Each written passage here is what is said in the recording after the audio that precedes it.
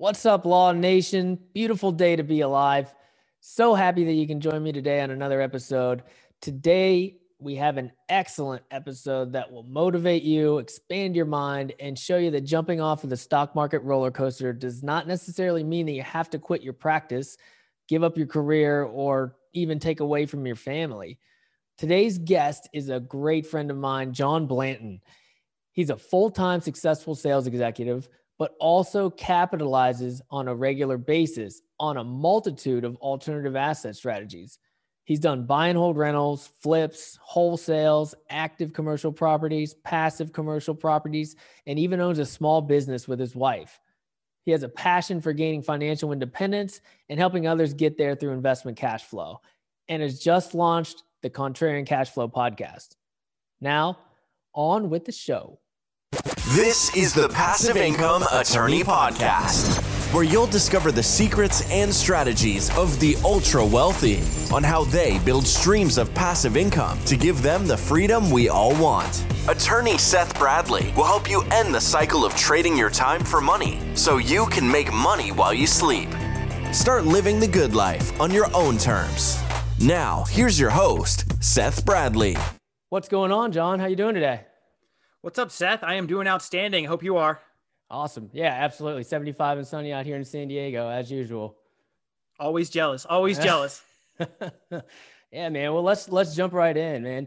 So many of our listeners still have their W-2 jobs, and I believe that you do as well. When did you kind of have that aha moment that, like, this isn't enough? Like, let me see if there's something else I can invest in outside of my 401k or outside of, stocks and bonds. Like, when did you kind of have that light bulb go on?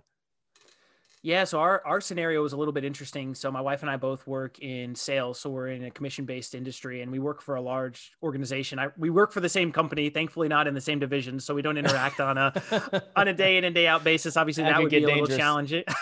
Yeah. Exactly. But so our company actually has a non-discriminatory 401k plan. So we were initially trying to put in the maximum, and then eventually got to the point where we could only put in, based off of the income that we were earning, we could only put in a small portion, 4 to 5% annually. So we started having this buildup of capital, and we were just like, well, what are we going to do with this? Like, what are we going to do? So of course we thought about a restaurant, opening a gym, all these different things that were a lot more time consuming. And then we came to real estate. So, the big, aha moment was just, we had way too much cash sitting in the bank. And at least at that time, maybe we were getting 1% or 1.5%, not the 0% that we're getting now in the money markets. But yeah, so it took us about 12 months. We were pursuing, real estate here, educating ourselves, pursuing that 1% rule. That was kind of our bare bones of what we were wanting here, just outside. We just lived right outside of Raleigh. So we were looking primarily in Raleigh and Wake County in North Carolina. Awesome, man. Yeah. Too much cash in the bank is not a bad problem to have though, man. Well, it depends how you look at it, right? I mean, it's good to have the money there, but I mean, when you start looking at the erosion from inflation, it starts to hurt a little bit. So it's a lot better to have it working for you. It's not a bad problem to have, but it's a lot more advantageous to have it working for you. Yeah, absolutely, man. And I'll tell you firsthand that owning a gym is not passive in any way, shape, or form. Yeah. And well, that's why we kind of, naively were like, oh, we could open a gym or a service industry restaurant or whatever the case is. And that's why we said, we need something. We've got a family, we've got 2 daughters. And so we just needed something that was, as you alluded to, a little bit more passive.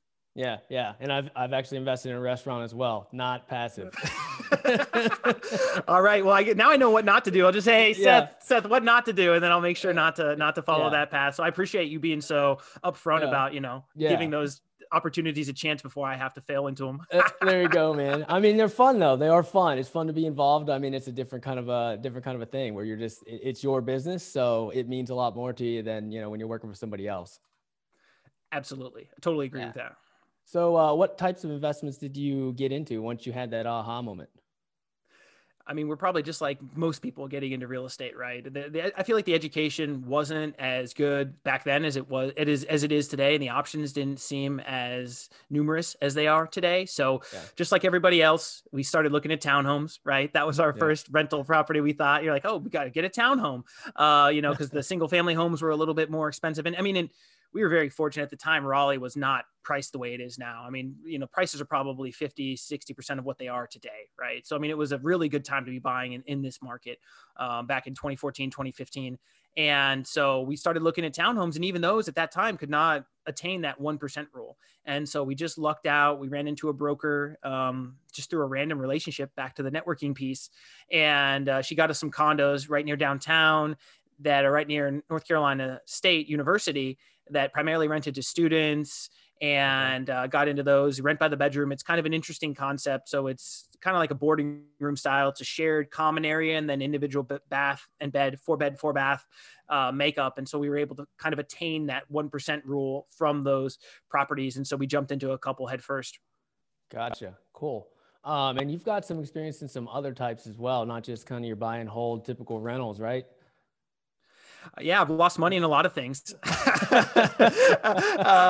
No, but all kidding aside, yeah. So initially I didn't really take the investing that seriously, right? It was like, okay, I've got my broker, Tiffany. She's looking for deals for me. If she finds something great, if not, I guess that buildup of cash will just keep growing. And at the time we were paying down our principal like crazy, right? My parents are super anti-debt, right? And so I was like, oh my gosh, like I'm about to own this thing free and clear.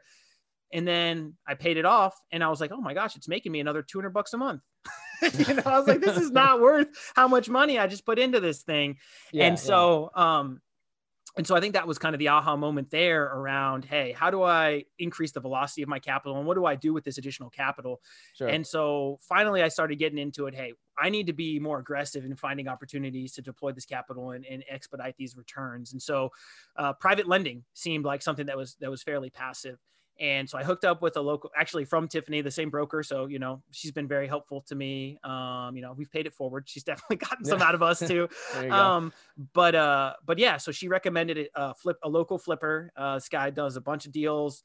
Of course I was nervous, but yeah, lended him the money on a flip that he was doing in Zebulon, which is a little bit further out. I was nervous the whole time. I was like, man, his projections seem really aggressive. There's no way. And, fortunately the LTV on my loan was like 60 or 65% of what the ARV was. Right. So I was very collateralized in the asset, but still, it's still nerve wracking to wire out north of six figures, of hoping like, I hope this comes back, but he did a tremendous job. The project came out outstanding, and he of course beat his expectations. And so I made a couple $1,000s really quickly. But I was like, why am I going to watch somebody else make all this, the lion's share, right? My return was capped, which it was good. I mean, so obviously I don't lend out how I expect to get paid in return, but so I got 2 points and 12%, right? So for your listeners out there, that's not bad. That's pretty solid, right? So, I mean, I think I deployed 135. I got back like $6,000 in like 90 days, right? So, I mean, 24 on 135. I mean, that's pretty solid, right? That's like a 20% annualized return relatively. So, I mean, he paid me well, right? I got compensated well. It felt like tempting fate doing that over and over again. Right. And the velocity of that. So I tried to do a couple flips myself, thankfully didn't lose any money on the projects, but a lot more time consuming for anybody considering doing flipping out there. It's another job. Even if you're hiring a general contractor to do it, I mean, unfortunately, I mean, the first project I did with this GC went outstanding, but what I didn't know on the front end was it was just a lipstick job, right? It was super simple. I probably could have done it by myself. At least, I'm not the work, I'm not a blue collar guy. And that's kind of what hurt me in understanding some of these processes, but it was pretty much like new floor, new paint, and boom, it's done, back on the market. This next deal, one of the two next deals we did together were extreme soup to nuts. One of them was a meth lab, before we got into it. And then the other one was pretty much like falling through the floor. It was, I think unfortunately the landlord at the time, I think he had an undocumented family living in there. And so they weren't reporting any of the issues with it. And so the floor there was mold. It was just a total mess. Right. Yeah. And, but anyways, it was a good lesson learned. I learned a lot about construction costs, about managing contractors. I'm a sucker for sob stories. So I lost a lot of money unnecessarily to subs trying to, hey, I got to get this to put food on my table or close this property on myself or whatever.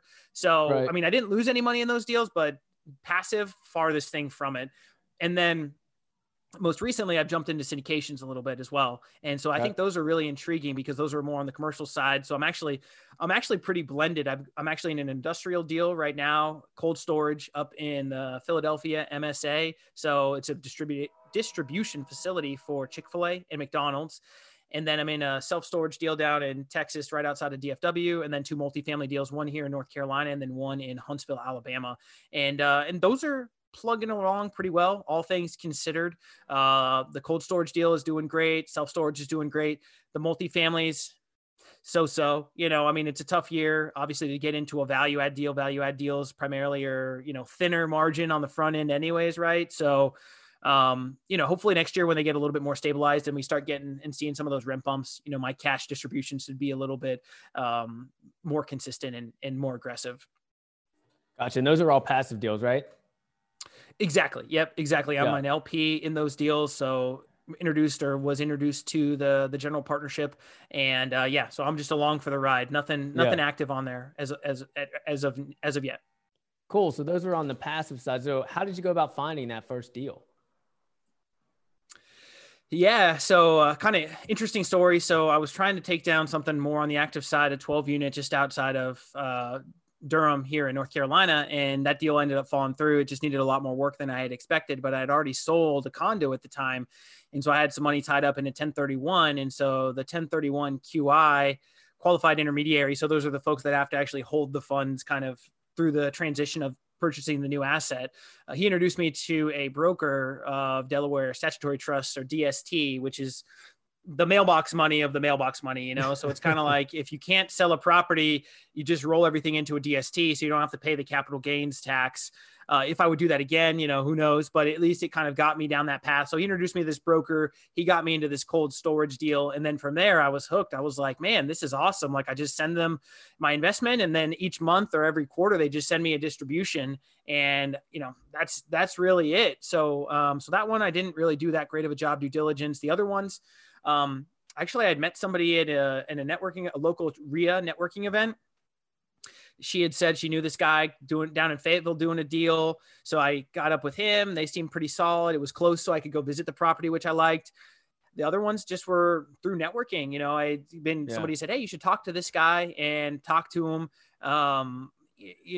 Just being honest. I mean, the level of vetting that I did on those projects was nowhere near what it should have been. So what I know today and the level of education that I have, I'm fortunate that I don't think I made any mistakes of the investments that I did get into, but going back and looking at the level of due diligence that I did on the sponsors and on the projects themselves, I definitely left something to be desired. So like I said, I think I flirted with pain. And I think, for whatever reason, I think fortunately I came out on top that, these deals look like they'll be pretty solid regardless of COVID and other exterior factors. Yeah. I mean, it's tough. You don't know what you don't know. So the first deal, I mean, you're like, oh man, I actually have access to something like this. And you think like, I better jump on this opportunity. And you and I are in the business right now. So like we see deals all the time, but for the average investor that just knows stocks and bonds, they're just, they never see these deals. They don't need, they may know they exist, but they definitely don't think they have access to it. So, yeah.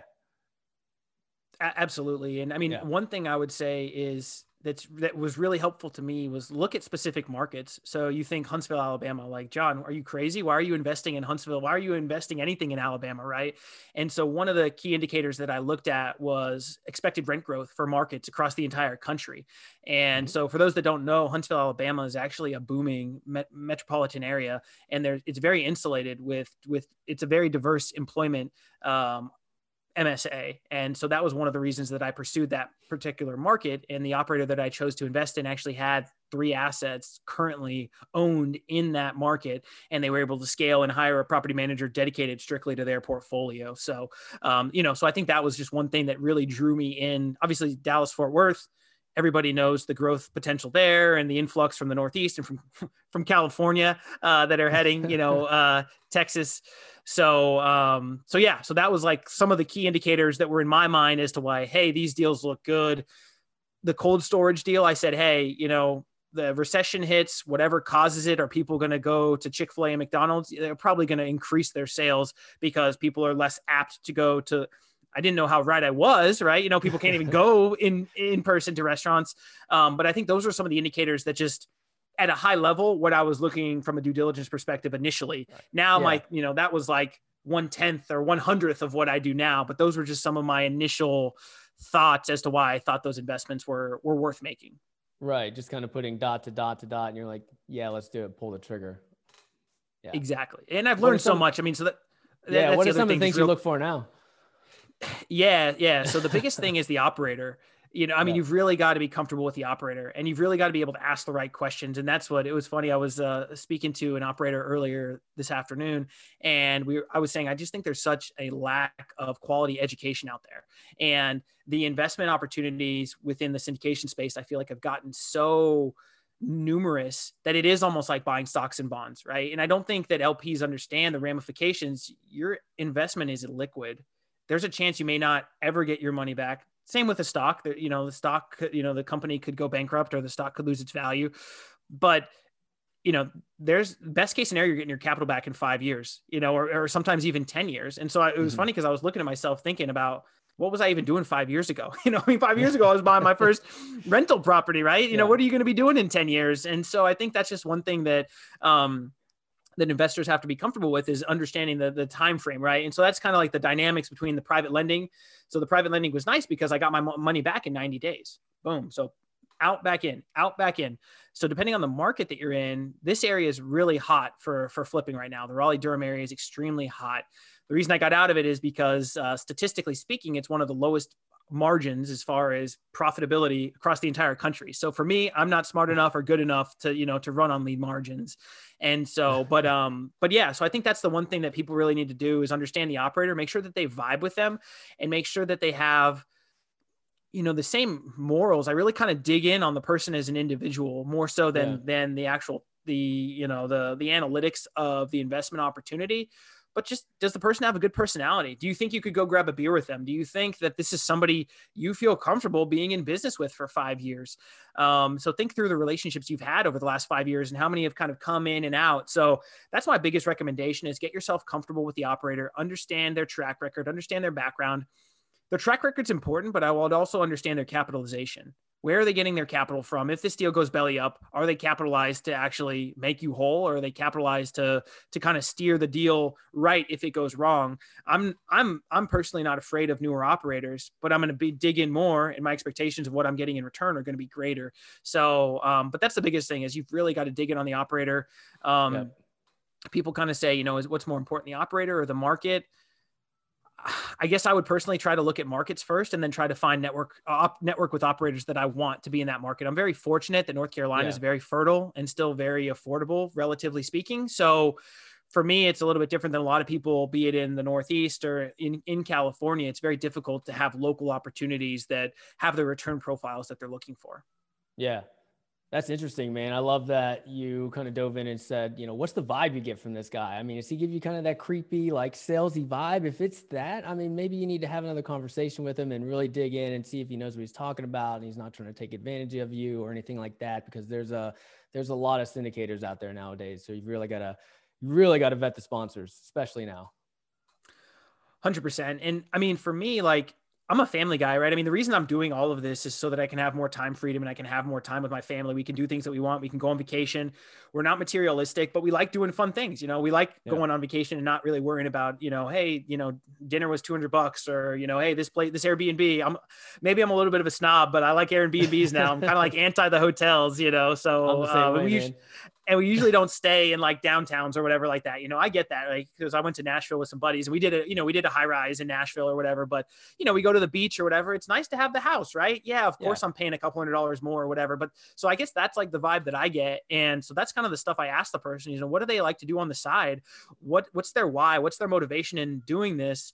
And it's interesting, if they don't answer that question very directly or very clearly, that's a concern to me, because obviously the motivation probably is more on the financial side versus just, hey, I'm doing this to make my life better and to make those around me better. And it's really great to see a lot of operators now are talking about the lives they're changing within the communities and also of the residents too. So those are the things that I look for that are important to me, is what's the mark this person's looking to leave on the world and the relationships that they've touched. And so that's what I would recommend any of the listeners, is just, make sure the person aligns with your values as a person, because that's extremely important. Again, you're going to be with this person for a minimum of likely 5 years, if not longer. So make sure that you vibe and you enjoy communicating with them. Yeah, for sure. And I think the residents are the kind of forgotten party here. Like, you don't really think about, if you're improving these properties the correct way and you're improving the community and where they're living, you're making a huge difference in the way they live and their quality of life. Well, and to that point, even more, I mean, a lot of operators say, a lot of times the next step for these residents, if you've got the property into a good position, is home ownership, right? So it's almost like a love-hate scenario, right? You hate to see the residents leave that are good residents that, that pay monthly, but at the same time, it's really exciting to see them make that transition in their life to home ownership, if that's their prerogative. But it's kind of interesting. And I like seeing that, because I'm in a very fortunate position. And so I like to see the impact of others and have them attain, that growth curve as well. Yeah, absolutely. So you've kind of done the full gamut of real estate investing. What's your take on active versus passive? Because you've done the passive syndications. I know you're getting into the active side now. You've done a ton of active real estate in the past. What's kind of your just overall opinion on that? Yeah. So the two things are time and risk. So do you have the time that you can invest in this, that it's not going to impact your life negatively? What I mean by that is, when I was doing the flips, so on the two that I had the GC, the projects were about an hour and a half away from me. So I wasn't checking on those that frequently. And I kind of just delegated to her, which, obviously came back to bite me. Right. I mean, I eventually went down there on one of the projects and was walking the project, and, she hadn't done the punch list that we had talked through to get the property listed. And that was a lot of stress. Right. And so I probably wasn't speaking the way that I should have properly to my wife, to my kids, as I normally do, because I was just under a tremendous amount of stress. Right. Because I had actually taken on investor capital to do that deal. And so I felt obligated that, I got to make this person whole if this deal goes bunk. On the deal that I did on my own, the flip, I was there almost every day. I mean, I was fanatical. I did it entirely wrong, but again, it was my baby. I had never done it before. I wanted to be there every part. I wasn't doing, I ended up having to swing some hammers and, do some finish and trim, final aspects of it, but I was there way too often, and that was taking away from my family. On Saturday, on Sunday, I either had to go there on the weekend for a couple hours in the morning.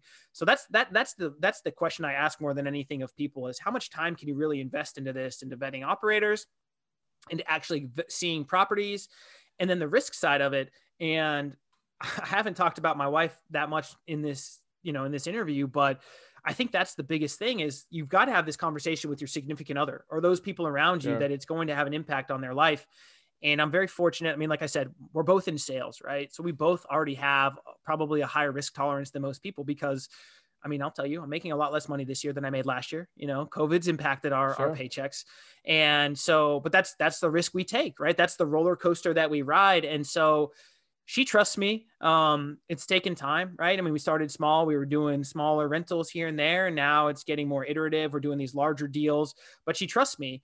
But she has that risk tolerance that if we were to lose that capital from that said investment, we're going to make it back, or we're going to be okay. And I think that's the conversation that people need to have with their significant others, with their spouses, and with themselves, right? I mean, I think that's where I see people struggle the most trying to go active, is they don't understand the negative aspects that actually happen in their life. Now, that's kind of like not sugarcoating anything, but the returns on the active side are just exponentially better than the passive side, right? So that's when I say, okay, well, what are you willing to sacrifice? Are you willing to sacrifice time? Are you willing to sacrifice, do you have that risk tolerance on a scale of 1 to 10 in the 8 to 10 range? Well, if you've got that and you can knock out that 25 to 40% IRR annualized return, that velocity of money is going to get you there that much faster. So the thing is, it's all about mindset. And if you need to think about it and really understand who you are and what you're wanting as an end result. And that's why I never really like telling people, giving people advice, because it's like, at the end of the day, it's all about you. You need to understand every situation is different. Time and risk, and the communication with your spouse. Those are the three things. If they can answer all those questions to me, then I feel comfortable. Hey, okay, let's talk through what makes the most sense for you. But those would be the things. So, I mean, if you're in a career that I'm in outside sales, right? So, I mean, and I'm fortunate I don't travel at all or anything. So, I've got my job, I'm working 40, 45 hours a week, whatever the case is. But a lot of people in careers and executive leadership or attorneys or what have you, if they're working 70 and 80 hours a week, they're probably not going to have that time. or, dealing with family stuff and whatever. Right. And so I'm fortunate that I've got the time to do things in the evenings. Of course, I'm around with my kids as much as I possibly can be. They're probably sick of me now because of COVID. But yeah, so those are the things that I really would say somebody needs to look at. But if, an apples to apples comparison, of course, the returns in active are way better, but it's not an apples to apples comparison. So that I don't think people should be looking at it active versus passive. They should look at those parameters: time, risk, communication. Once they've vetted those out and they realize that they can make it work, then yeah, I think active would be a route for somebody to go, but it's a grind, man. I mean, you and I have had multiple conversations about assets that we've been pursuing, and it's really stressful. And I mean, I guess to that point, I've lost $15,000. I've spent $15,000 on pursuing deals in the last 12 months, and I don't have anything to show for it. Thankfully, I've got something that, should close next week that should make up for that. But my wife, you don't think my wife's telling me, hey, why are you spending all this money on these deals that aren't going anywhere? So, I think that's the thing, but she trusts me. And I mean, thankfully that trust is about to be paid off, very handsomely, but that's where I think people struggle. Is you need to understand those parameters first, in my opinion. And once you understand those, then you can decide which path makes the most sense for you, but it's not an apples to apples question. And so I think that's what people need to understand. Yeah. I mean, you can get better returns, but it's going to take time, and it's going to take effort, and it's going to take money to get those returns. And if you don't have those things, 1, 2, or 3, or whatever it might be, you don't have them. And then passively makes a lot more sense. Well, so what I didn't say was, man, there's nothing cooler than just checking your bank statement and just have your bank, your bank online, and all of a sudden it's just like, boop, distribution, right? I mean, so there is something to be said for, I know that there's like that in rentals and stuff too, but it's kind of cool. You're just like, oh, there's the wire transfer from the distribution this month. That is something about the passive side that is pretty awesome. It's just like, it just hits your account and it's almost like another paycheck. You're just like, oh, I just got paid again. So there is, there is something there on that passive side it's really exhilarating too when you just see that check coming in. Yeah, for sure. I mean, and you do some work up front. I mean, you've got to vet the sponsor, you've got to look at all the paperwork and do all that kind of stuff. But then once all that's taken care of, all the onus shifts to the operator, shifts to the sponsors, and you don't have to worry about it, and you get that mailbox money. Mailbox money, baby. Just hit my account. Yeah, man. So how do you balance having that W-2 and doing all this, man? Yeah. I mean, it's definitely tough, right? I mean, I've got the family, I've got the job, I'm trying to do some of this real estate stuff. So, I mean, it's all about being conscious of your time, right? I mean, that's something that's extremely important to me. And my wife and I, before any of this journey, we talked about, that's the most important thing to us, is spending quality time together and then spending quality time around our kids. So my dad growing up, very successful corporate career, CFO for a publicly traded company. But he was traveling a lot, right? I mean, there was a time actually that he lived in Southern California in an apartment during the week, right? And so I didn't see him. He missed a lot of time in my life, and that had a tremendous impact on me, saying that's not what and that was the best thing he felt that for our family. I don't resent him for it by any means. I'm just saying, looking back, if he could have that time back, I would be curious what his decision would be, right? And so I don't want to be in that position. And that's been something that's been extremely important to me throughout my life, is being there as much as I can. And he's there for me. I mean, I love him to death, right? There's nothing wrong with him. He did a great job. He provided me a tremendous childhood, but that just impacted me. And I said, that's never going to be something that's why I don't take a job that I travel, or a job where I'm having to, be out every night, or whatever the case is, right? We do client events, or we did client events. Who knows what the future of client events is going to look like.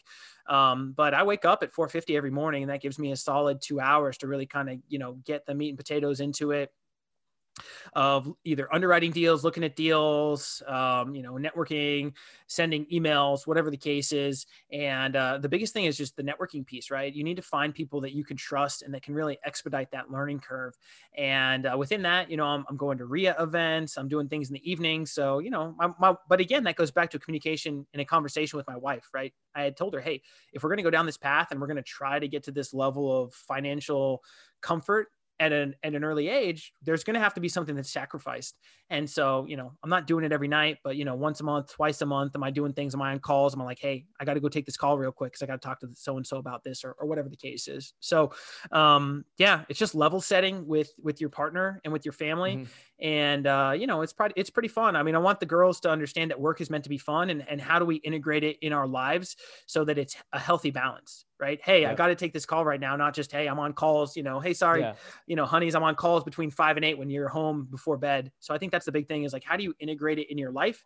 And back to the time and risk tolerance and balance aspect of it, how can you do that and be the person you want to be? And I'm thankful and fortunate that I'm able to make that balance work to be who I need to be for my wife and for my kids.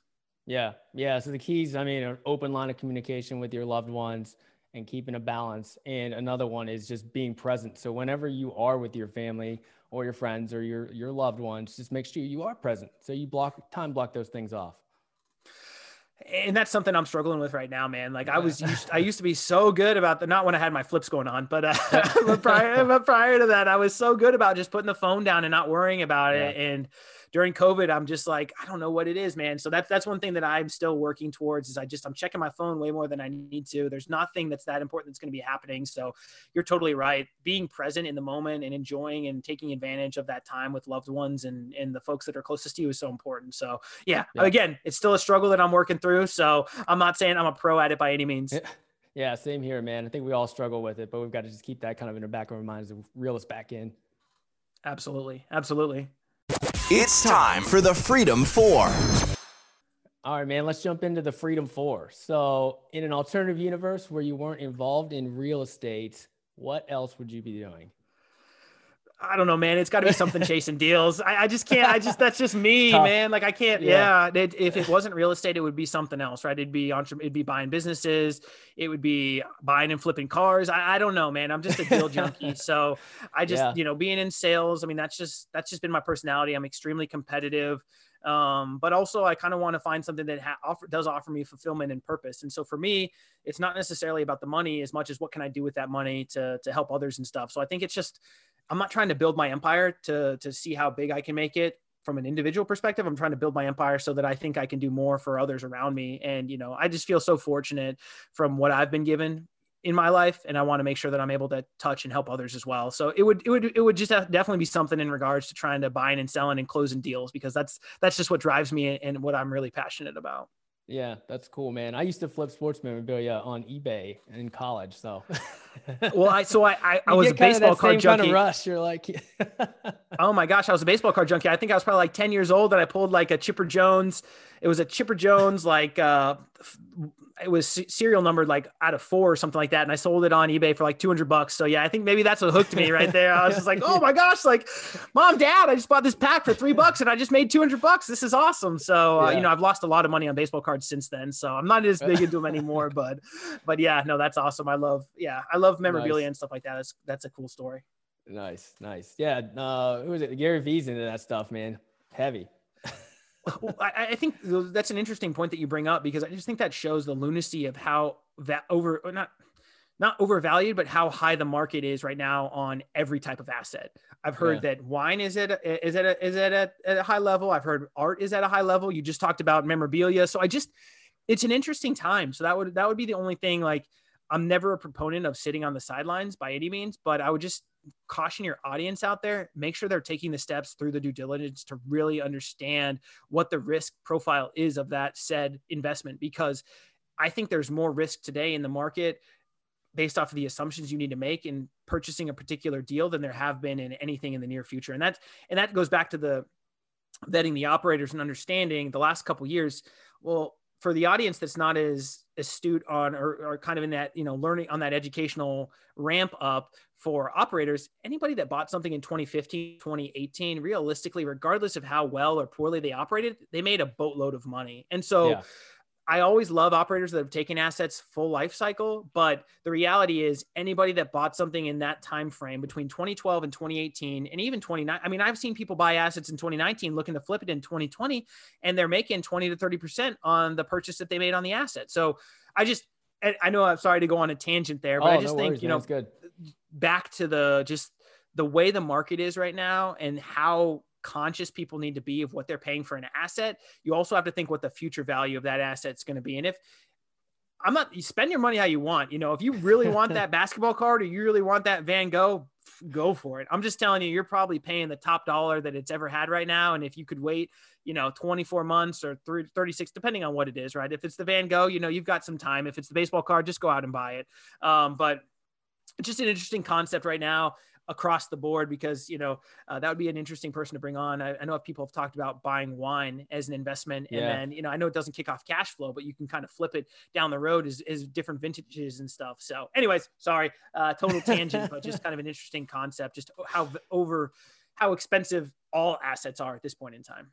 Yeah. And it just goes to show, I mean, there's so many different things that you can invest in. I mean, you think about wine and sports memorabilia and this and that, and it's crazy, man. I mean, you've got to, educate yourself and make strong decisions. Education above all else. Could not agree more. Yeah, man. So you talked about, you almost bought a gym at one point, or you're thinking about it. So what's the best thing you do to keep your mind and body healthy? Yeah. So, I mean, that's something that I've struggled with during COVID. So I've always been really good at working out. But I'm a little bit of a foodie myself, and I like eating and drinking a little bit. So, I try to stay active. I do a really good job working out. We're very fortunate. I've got a Olympic bar here. We've got some CrossFit stuff. So I've got some bumper plates in the gym downstairs. We've got some cardio equipment. So I do have a gym membership, which I haven't been there in a long time because we've got the gear here. Thankfully it's not too much, but yeah, so I love being active. I love taking the girls out. That's one of my favorite activities is we go on walks outside. We go to the park. We do different things. We actually took our daughters camping at a lake this last weekend for the first time. So yeah, so just being active, getting out with the family, and yeah, just getting to escape all of this, right? The electronics, the deals, everything, right? Just spending time, having fun, and investing in the relationships that mean the most to us. Yeah, for sure. Got to unplug a little bit and keep yourself healthy. Absolutely. Absolutely. Yeah. So where were we at 5 years ago, and where will you be, or where do you want to be 5 years from now? Well, it's a very, pertinent topic, right? Because most people that would be looking at investing in a syndication deal, that's the timeline that they would be looking at more than likely. So I think it's a really interesting question. So 5 years ago, yeah, I mean, geez, hard to believe, but yeah, we were looking at those rentals the first time.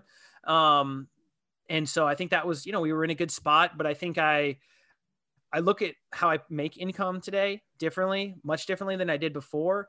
And I think that would be one thing that I would look at into the future is, having a high income is great, but if you're a W-2 employee, there's really little to do to hide any of that income. And I almost look at it, you're kind of naked, I guess, to the IRS. That's kind of how I equate it sometimes, because they can see everything, right? Unless you want to go to jail. And I don't want to go to jail. And so, so I think that's the biggest thing is, so we were starting on this investing journey. Our daughters were a lot younger. And the area here has just grown around us. The Raleigh-Durham Triangle area has just grown exponentially, which is outstanding. Very fortunate to be here, very fertile employment market. But, the downside of that is it's getting a lot more trafficy. They're cutting down a lot more trees. So it's just interesting. So 5 years from now, where am I going to be? Yeah, man. I mean, I hope the trajectory and where things are going right now are continue to move in that direction. I mean, I think entrepreneurship is great. I really want to be able to help others. Like I said, I feel very fortunate the success that I've gleaned so far, and I want to make sure that I can help others really get to where their goals are as well. The biggest thing for me is mindset. I've just really invested a lot in consuming content, be it podcasts, reading books, and doing different things. And so I just really hope I continue to push myself from an education perspective and a mindset perspective, because I know, and I can understand that some of the audience now is probably a little bit hesitant to say, oh my gosh, $50,000, $100,000, that's a lot of money. Like that's all I have in my account, or that's more than I have in my account. And I think that's the important part is this is an iterative long-term process, right? Look at the long game. In 5 years, I hope I'm only halfway to where I'm going to be in 10 years, right? So as long as I can kind of stay on that curve and continue to grow myself mentally and obviously financially, then I'll be there. So, I mean, I just hope I've got a lot more time to spend with my family and do the things that I want to do, and a lot more capital to do it with. So yeah, I'm kind of excited to think about where I'm going to be in 5 years. Yeah. Awesome, man. How's passive income made your life better? It's just nice to know that it's there, right? It's nice to know that income's coming in, car breaks down, something happens. It's just nice to be like, oh, well, that stinks. That was $1,000 or $2,000 expense I didn't see coming this month. Oh, well, I've got that, thankfully I've got those rentals, or I've got that, syndication deal or whatever the case is that's coming in on the side. And so I think it's peace of mind. I mean, and I guess that's for me, just in general, finances and money is peace of mind. The more you have, I feel like the more peace of mind it gives you. And so I think, more than anything, when we get some of those expenses that come in randomly, whatever, kid runs their bike into the car, wife backs into something, or, I accidentally, break something on the house, it's covered by the passive income we have coming in. So I think that's the biggest thing, that how passive income has impacted my life. It gives me a lot more peace of mind than if I didn't have that income coming in. Boom. There it is, man. This has been awesome, dude. You always bring the energy, the contrarian cash flow guy, John Blanton. Where can our listeners find out more about you or contact you? What do you got for us? Yeah, man. No, I really appreciate you being willing to share my story. And I'm super excited. I just launched my podcast, Contrarian Cash Flow. And so the synopsis real quick is think different, earn different, live fulfilled. And so I think that's really the big thing that I would have your audience think about first, is how are they going to be able to understand this and get their mind rationalized around making these investments and deploying this capital. The second thing is they are all more than capable of making any of this happen. And I think that's the biggest thing about mindset is just, I don't know why, but until the last 12 to 18 months, I didn't understand the capabilities that I had. And when I've kind of let go of a lot of those limiting beliefs, it's just really expedited my potential and my growth. And I feel so fortunate to feel that way. And I want everybody else to feel that way too. So yeah, obviously on all major streaming platforms, Contrarian Cash Flow. We've got a YouTube channel, Contrarian Cash Flow on YouTube. And you can find me on LinkedIn, John Blanton, Joe Blanto, or at my website, pcapitalgrp.com. But man, no, this has been tremendous. And yeah, hopefully the audience got something out of it. Oh, I know they did. All right, John, appreciate it. Whew. John always brings the energy and his unique contrarian perspective most of us don't even consider. Tons of experience and knowledge. I love that guy. All right, get over to passiveincomeattorney.com right now and download the absolutely free guide to passive investing in alternative assets. Have a great rest of your day. Signing off. Enjoy the journey. Thank you for listening to the Passive Income Attorney Podcast with Seth Bradley. Do you want more ideas on how to generate multiple streams of passive income? Then jump over to passiveincomeattorney.com for show notes and resources. Then apply for the private Facebook community by searching for the Passive Income Attorney on Facebook. And we'll see you on the next episode.